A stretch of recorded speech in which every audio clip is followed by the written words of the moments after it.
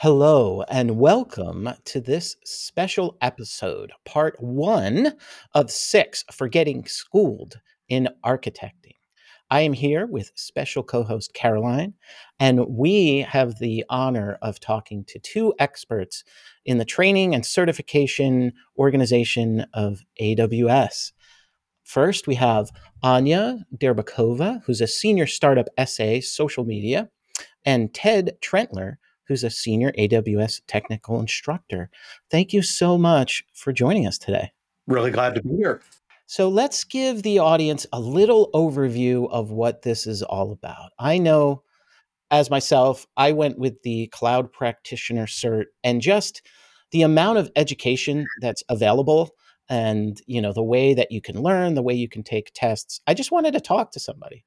So now I can talk to somebody. What's this all about? And we're going to walk through the what, why, and the how of the entire certification process. So why don't you go ahead and just give us a background on yourselves and what that kind of organization looks like within AWS. Hello, everybody. My name is Anya Derbakova. I am a senior startup solutions architect at AWS. I have been at AWS for 2 years now, working with our startup customers. I primarily focus on healthcare and life sciences customers, but I work with various types of customers in general, actually outside of startups as well. And prior to AWS, I have over 12 years of experience in the field doing everything from just software development full time to working in the healthcare insurance industry, working in the IT department and leading one of their integration teams, and subsequently hopping over to startups as a CTO, which is where my first introduction to AWS came into being, as my startup was built on AWS. And that's when I realized I really just love the space. It super captivated me. It was so much fun to have the freedom to build these different features and have the ability to choose from all these services that could do so many different things and configure them the way you wanted.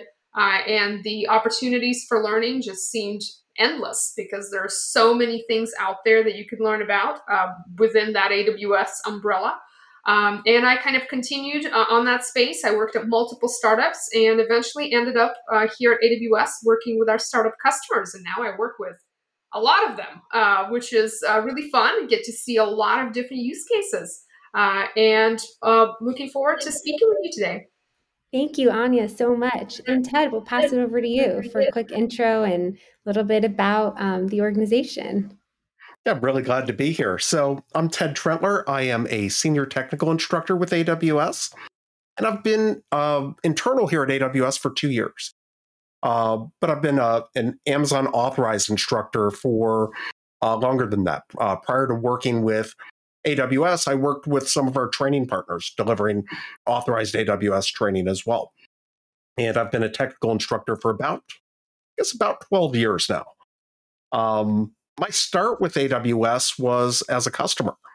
And back in 2013, I wrote an iOS app, and I got the golden ticket in those days to the Apple Developer Conference. And I was talking to other developers about, well, I need a landing page for my website. I need a website for my app. Where am I going to host this? And a bunch of devs told me, well, go out to aws.com/free. They'll give you a virtual machine free for a year. So I put a WordPress blog on it, and I had a landing page for my app, and I sort of started down the rabbit hole of AWS. That's cool. Sort of how I got started. But I think I've got the best job at AWS, or one of them anyway, because I get to travel and be in front of our customers, show them how this cool technology works, and watch that light bulb go on. And it's just a lot of fun. Awesome. Thank you for sharing, Ted. And what a cool first experience with AWS. I actually had a customer come with me today looking to host over 60 websites and get started with AWS. So sounds like they're starting on that same journey. I do want to kind of give our audience a preview here. What is this mini series about? What can they expect to learn from these next handful of episodes? Yeah, I think when I started on my journey with AWS, it was a bit overwhelming when I looked at the management console the first time. Oh, boy. Yes. We have over 200 products and services. And the question I had was, where do I start? Right? How do I get started? I just wanted to set up a virtual machine in those days. And so where do I get started? And I had to learn a lot to get there. I think when we talk about what we're going to be talking about for the next few episodes, which is certification and solutions architecture, it's identifying some of the core services that we use at AWS and how they work. I would say that I can really relate to the overwhelm that you're mentioning, Ted. I would say that for me, it was very similar. I got exposed to AWS and hearing that it's this amazing platform that helps you accomplish all these things, but being thrown into the environment for the first time, it's really difficult to know what's relevant, what's not relevant, how do you select services, and even knowing like basic things, how to debug and find information. All of those things were a mystery, right? And sometimes just having so much information at your disposal, finding the right starting point can be very difficult. So I can very much relate to that. Love it. And for me, and maybe I'm just lazy. It's always been, if I'm going to put effort into something, I want to pick the right one. And so when I looked at the certification, I'm like, coming with a coder background, is SA good? Is the developer associate good? But then when I looked at the developer associate, like it was, infrastructure as code and other things. But I was like, I need to have a basic understanding of the cloud. And so cloud practitioner was, kind of my on ramp. Can you talk about, the job roles in the real world? What is it? We have DevOps, we have, developer, we have cloud engineer. How do those roles in the real world kind of map to the different certifications, and where does the real value in these certifications start to come about? Sure. I think all of our certs at AWS are really job role focused. Not that there isn't overlap between what a solutions architect does, what a developer does. We have, or what a systems operations does, or a sysops admin does. If we start at the foundational level with our certifications, we start with the cloud practitioner. And the cloud practitioner, I'd like to think of as, we say it's a foundational cert. It's sort of identifying what are our best practices in the cloud. It's a good certification for anyone as an introduction to the cloud. How does AWS architect our services? What's a region? What is the well-architected framework? Which is our basically our set of best practices. I really like the cloud practitioner for another reason, and that's because every time you take a AWS certification, you get a 50% off coupon for your next cert. So it's also, Nice. I'm pretty frugal. So if I can take, It's 2024, Ted. This economy ain't easy. I'm paying $100 for I know. eggs. I need half off those certs. So I love Yeah. that. So Especially take if I this can ace it. foundational cert. Yeah. Take a foundational cert, pass the exam, and then you have 50% off your next cert. Oh, and one of the things I really like about AWS and our training is we've made a big effort to be digital first. When I started training as a technical trainer, it was you went to a class to be with an instructor to learn a technology. That's not the first choice anymore. That's Yeah. great. And it's great when I get to go to a large organization and teach 25 people in a classroom. But most of us are going to learn on our own. So I think, using things like Skill Builder and some of the other technologies we'll talk about, it's a great way to get started. But I go down this rabbit hole. Cloud practitioner is a great place to start. I want to just interject here for 1 second about cloud practitioner. I know, I work in professional services here at AWS, and I work with so many people, right? And as you know, like Dave said, right, it's 2024. We can't really discern between people who are technical and non-technical anymore, right? It's really the spectrum. And so, for someone who maybe considers themselves not as technical, do you think that the cloud practitioner would also be a really great place for, them to start their cloud journey? I think it's a great place to start. And a good example would be, as we move into the cloud, the way we pay moves from capital expenditures to more of an operational expenditure. So if I were working in accounting for a company that was moving to the cloud, I think the cloud practitioner is a great place to get an understanding of how are our accounting practices going to change? What are we going to be paying for? And also getting some of the nomenclature, because the cloud is a different vocabulary than on-prem equipment. Absolutely. So I think it's a big help for people that are cloud adjacent, as well as very technical people. You don't have to be a developer to get the cloud practitioner or to I get think that's value great. from it. It's funny because oftentimes, right, we start talking about the costs and we start talking about tagging, and it's we forget a little bit about how all of these newer practices really will roll up to the finance side of the house, right? And so I think, like you said, getting that nomenclature down it's invaluable, right? Yeah, I totally agree. One of the things, and then as we move up the stack and we go to the more technical certifications, we currently have 4 associate level certifications. And at the associate level, we're looking a little bit more technically oriented. We're looking to dive a little bit deeper into the technology stack, and we have different roles that these match up to. Uh, the sysops admin is someone who's managing our cloud infrastructure and dealing with deployments. Uh, if I deploy 100 virtual machines, those virtual machines or instances are going to have to be patched. They're going to have to be maintained. Who does that? Well, that would be the person with the sysops admin role. If I look at a developer in the cloud, well, how do the APIs work with AWS? How do I get involved with coding for the cloud? I think of the developer certification as very language agnostic, meaning we have software development kits for at least a dozen different languages. But how do I interact through code using the IDE of my choice? I think that's what we're testing on. How do I interact with services like S3, our simple storage service, or DynamoDB, a NoSQL database out in the cloud? What are the best practices for that? Again, all of these certs are based on our formulas or not our formulas, but on our well-architected best practices. And then we get to the solutions architect. And this is where, I hope we get to spend some time to really dive a little deeper, because I think of this as a very special role. If my example for it, before we get into the role, is if someone comes to you and says, we want to develop a website and put it into the AWS cloud, great. How are you going to approach doing that? There are many different ways. We could put static assets on Amazon S3. We could build instances with load balancers. We could use containers.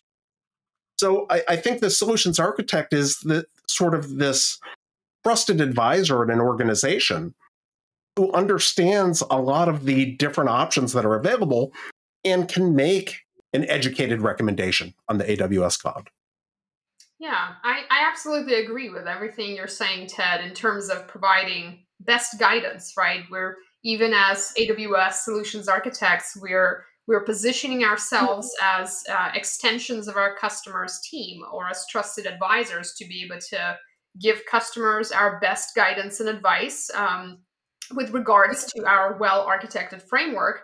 And I do view the SA Associate exam as one of those that captures a lot of these areas that you're talking about to be able to give guidance in the architecture section, but also as far as cost and appropriate cost structures on how to best structure something to make something more efficient or more resilient, right? So it covers all of these pillars.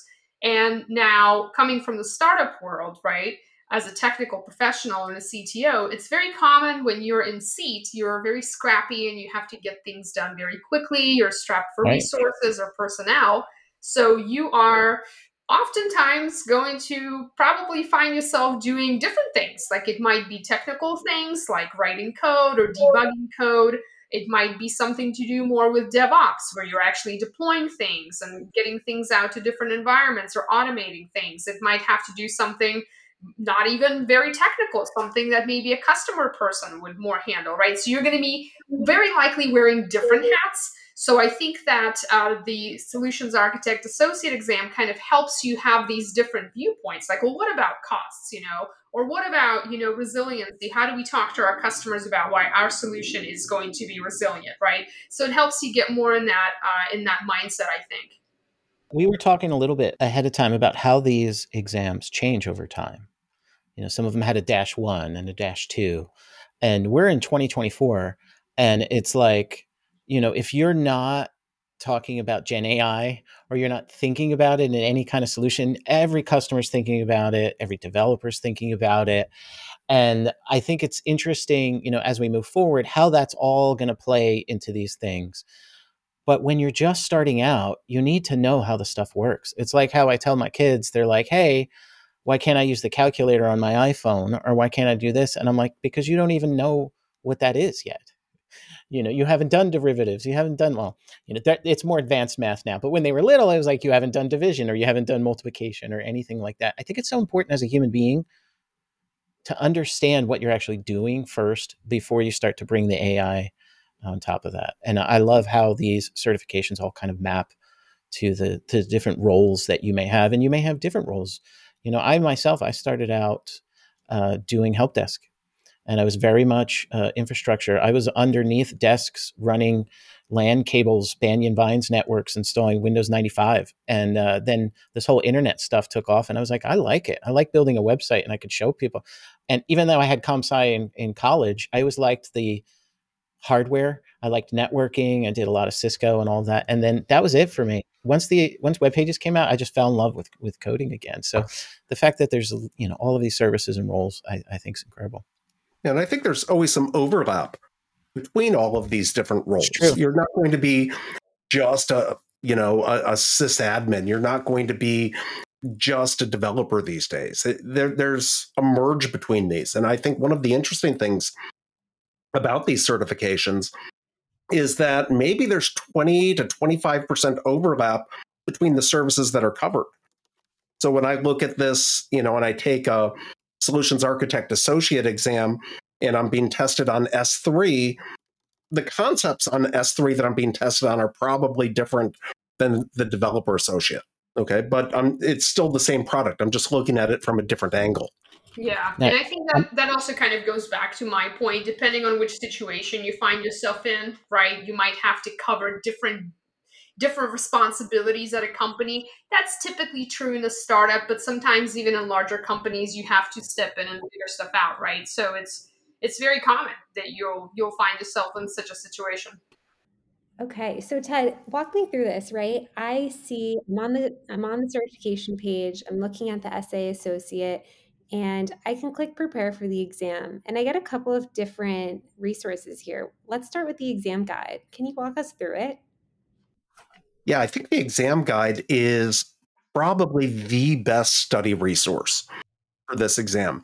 And there are a lot of resources out there. But this is everything that is testable on the exam.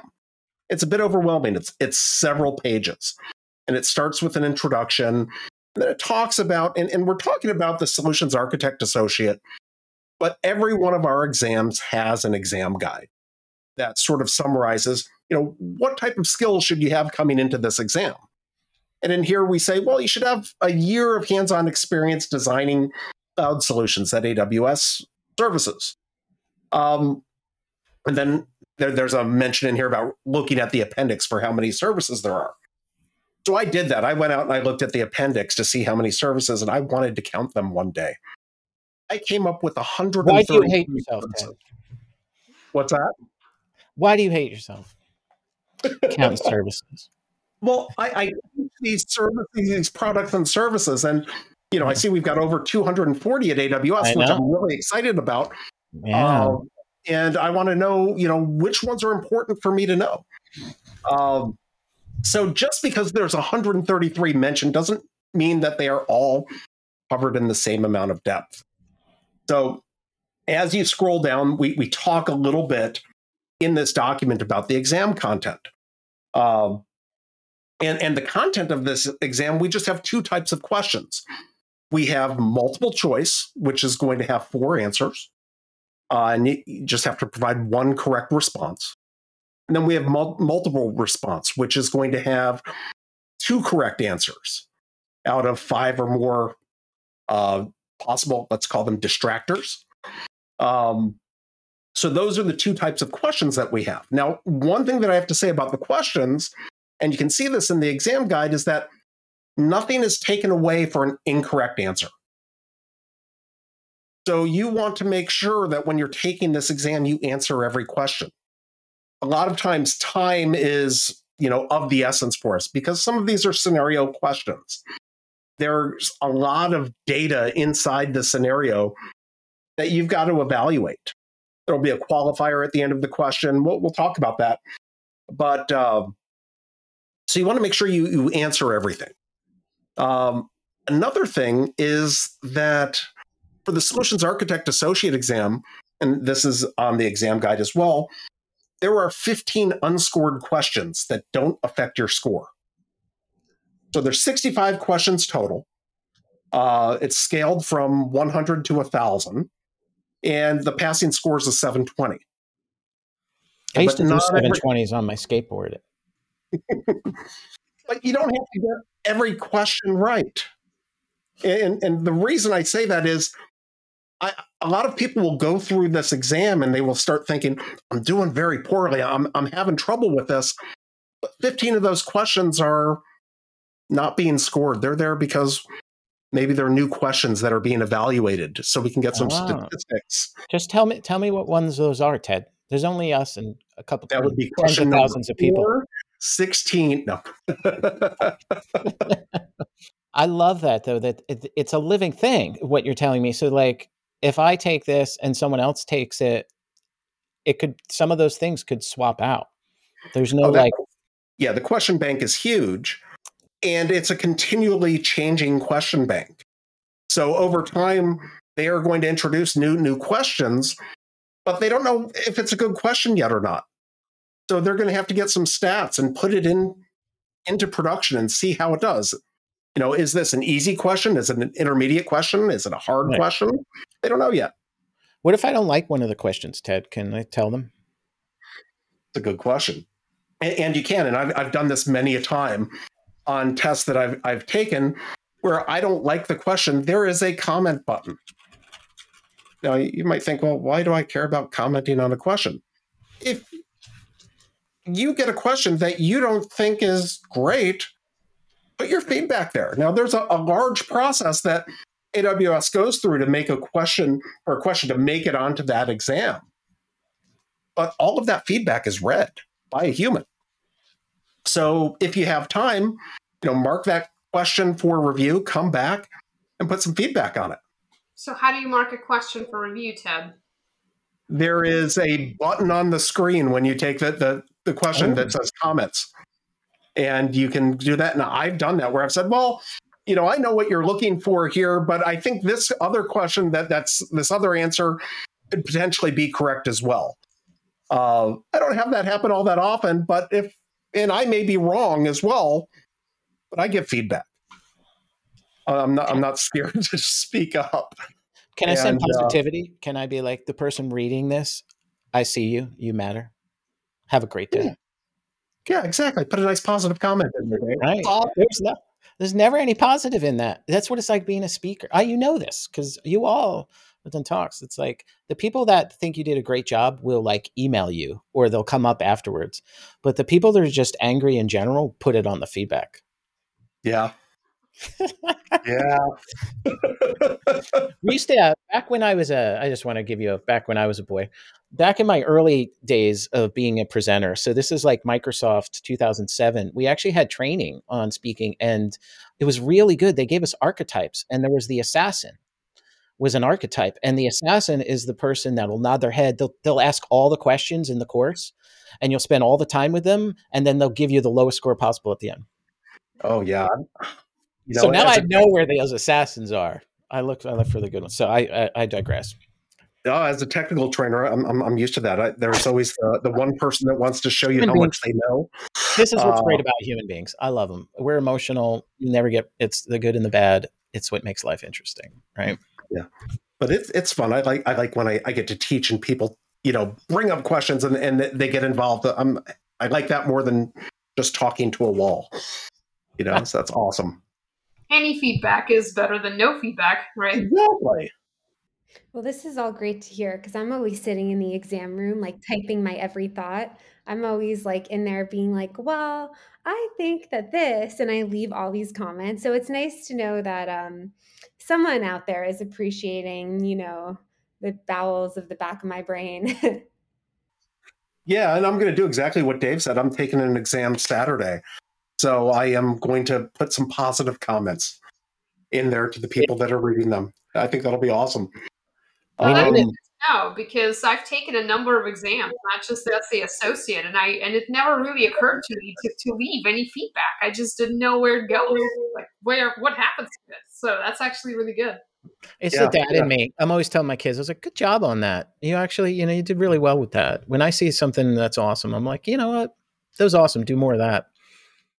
I think of, we work at AWS and everything is metrics and everything. And we also use anecdotal evidence as well to Oh, evaluate things. yeah. So I think it's great to leave comments when you get the chance. Can I tell you Jeff's story? I'll tell you Jeff's story. I don't think it'll matter if I say this.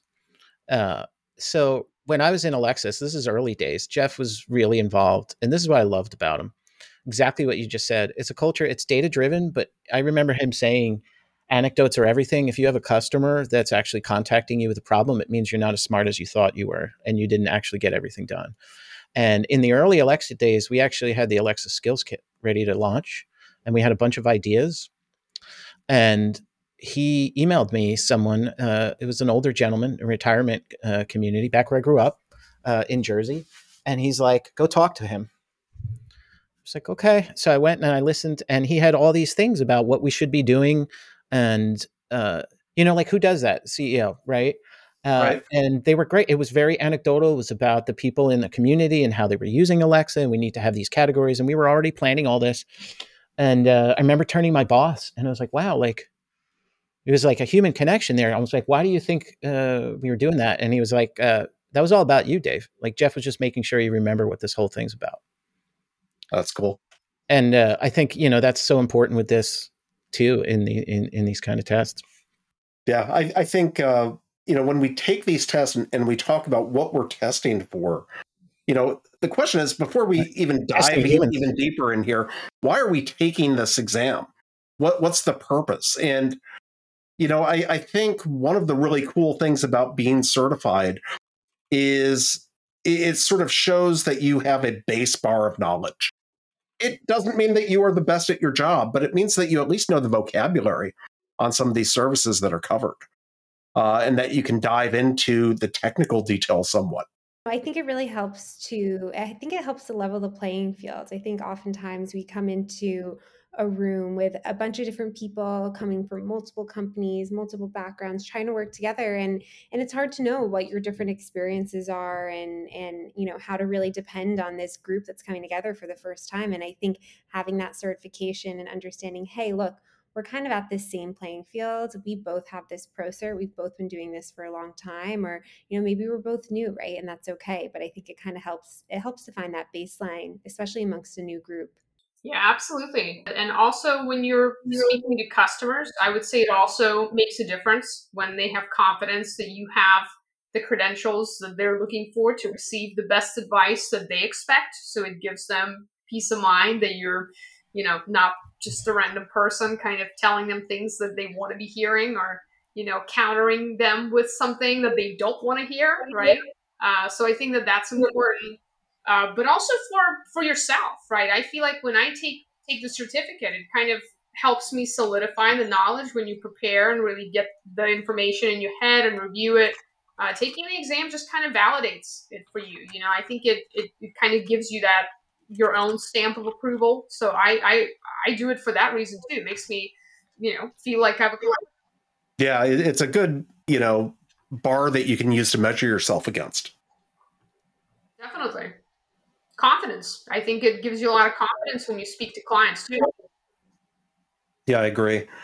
The last thing I wanted to say about the exam outline is it also says, what domains are you being tested on, and how much of the score in how much of that domain, how is that domain scored overall in the exam?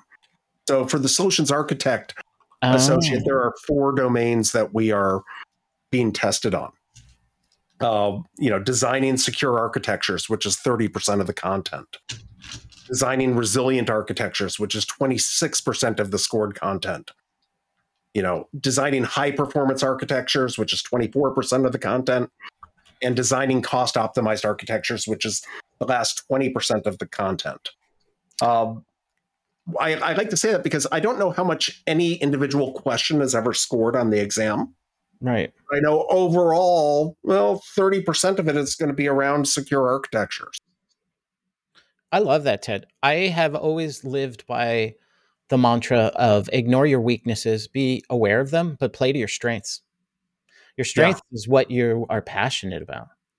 And it's so hard for me to do right on the parts that I'm just not interested in. So I would be the one looking at that exam and being like, not really interested in that part. I'll know that that's only 20%. Then that actually is what, Anya was talking about. It's confidence booster. I'm going into the exam knowing 80% of the stuff I'm passionate about is there. One thing to note also is that when you're measured across these domains, you don't have to necessarily score well or above some threshold across all of them to pass the exam, right? The exam is scored holistically, so you might do a little bit poorer in one section, but overall you reach the passing score, and that works just as well. Great. So I'm listening to this. I'm excited. And our plan is to release 3 episodes at a time. So when you're listening to this, you should be able to just jump right into the next episode and start to tear apart what this certification looks like. If I only have time, maybe I'm in a commute right now, I'm traveling, I'm on the treadmill, I'm working in the yard, I'm doing something. Next steps, where do I go? It's this exam. I'll make sure I put this all in the show notes, but what can I go check out in the meantime before the next episode? I think a good place to start is the exam outline, which we'll link to in the show notes.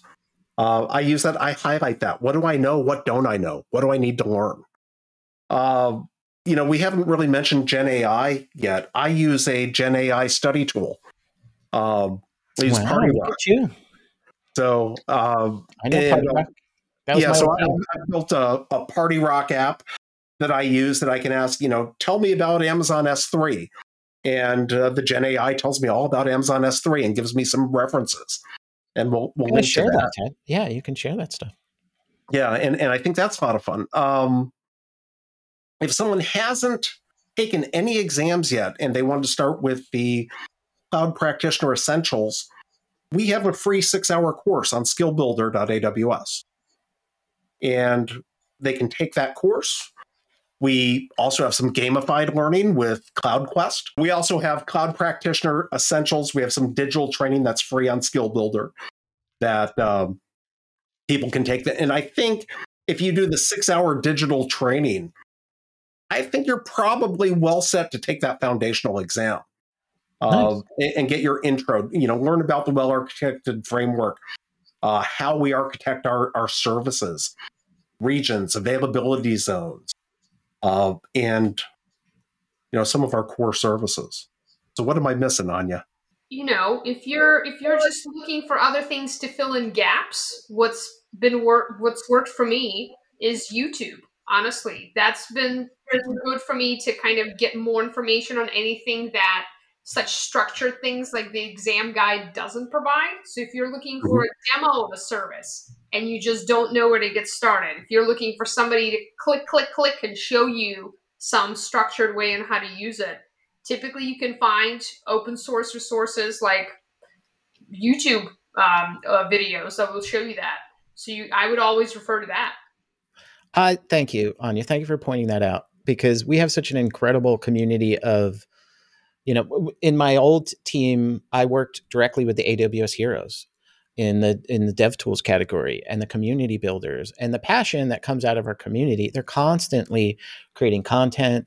There are people doing, podcasts and shows. And then there's the official AWS YouTube channel. There's things like Free Code Camp where I go just even when I was learning Rust and other things. Like, it's just an incredible resource. So thank you for pointing that out too. It's not just about entertainment, folks. You can learn everything on YouTube. I learned all sorts of things. So Yeah. where can people find you online?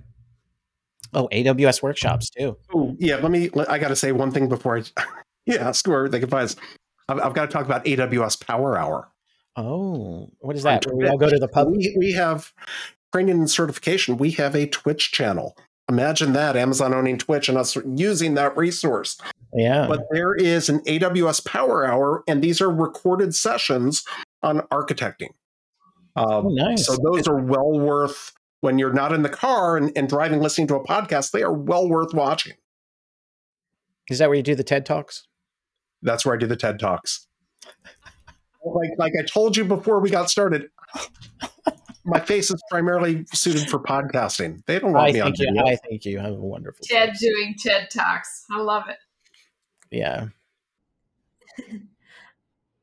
I also want to give AWS workshops a shout out. I know when I was getting ready to take that AWS data analytics exam, I had not even dipped a toe into that world, and I really wanted to use Redshift for customer engagement. And I went ahead, I found a Redshift workshop in there. We were using a number of other services, and I was able to just finally get my hands a little dirty in the console with a lot of the services that was going on. And it's a really great way to start experimenting to get a little bit of that baseline console knowledge before you go into some other training.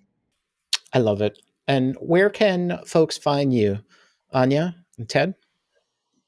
LinkedIn. You can find me on LinkedIn, Anya Derbakova. And they can find me there as well. I'm Ted Trentler on LinkedIn. Great. Well, thank you for you both. I think this was a great overview.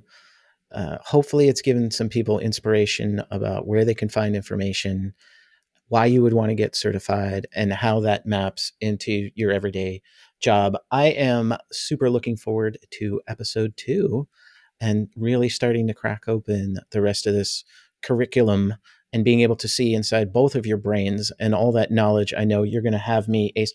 Maybe we need to make a bet or something after I've done this entire series. Dave has to go take a certification based on all the new knowledge that you've given me. So it's an absolute pleasure that you took this time, because I know that you all do training too. Like, you're out there with customers and going to actual companies and doing training. So thank you for taking the time. Super appreciate you. It's been great to be here. Thanks, Dave. Thanks, Caroline. Thank you both. Talk to you next time.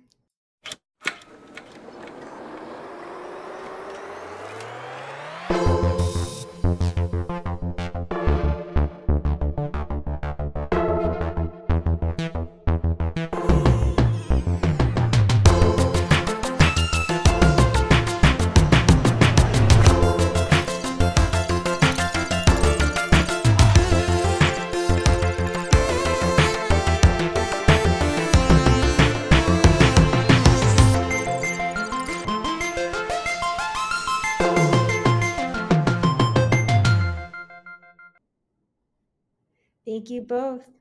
Talk to you next time. You can't hear me?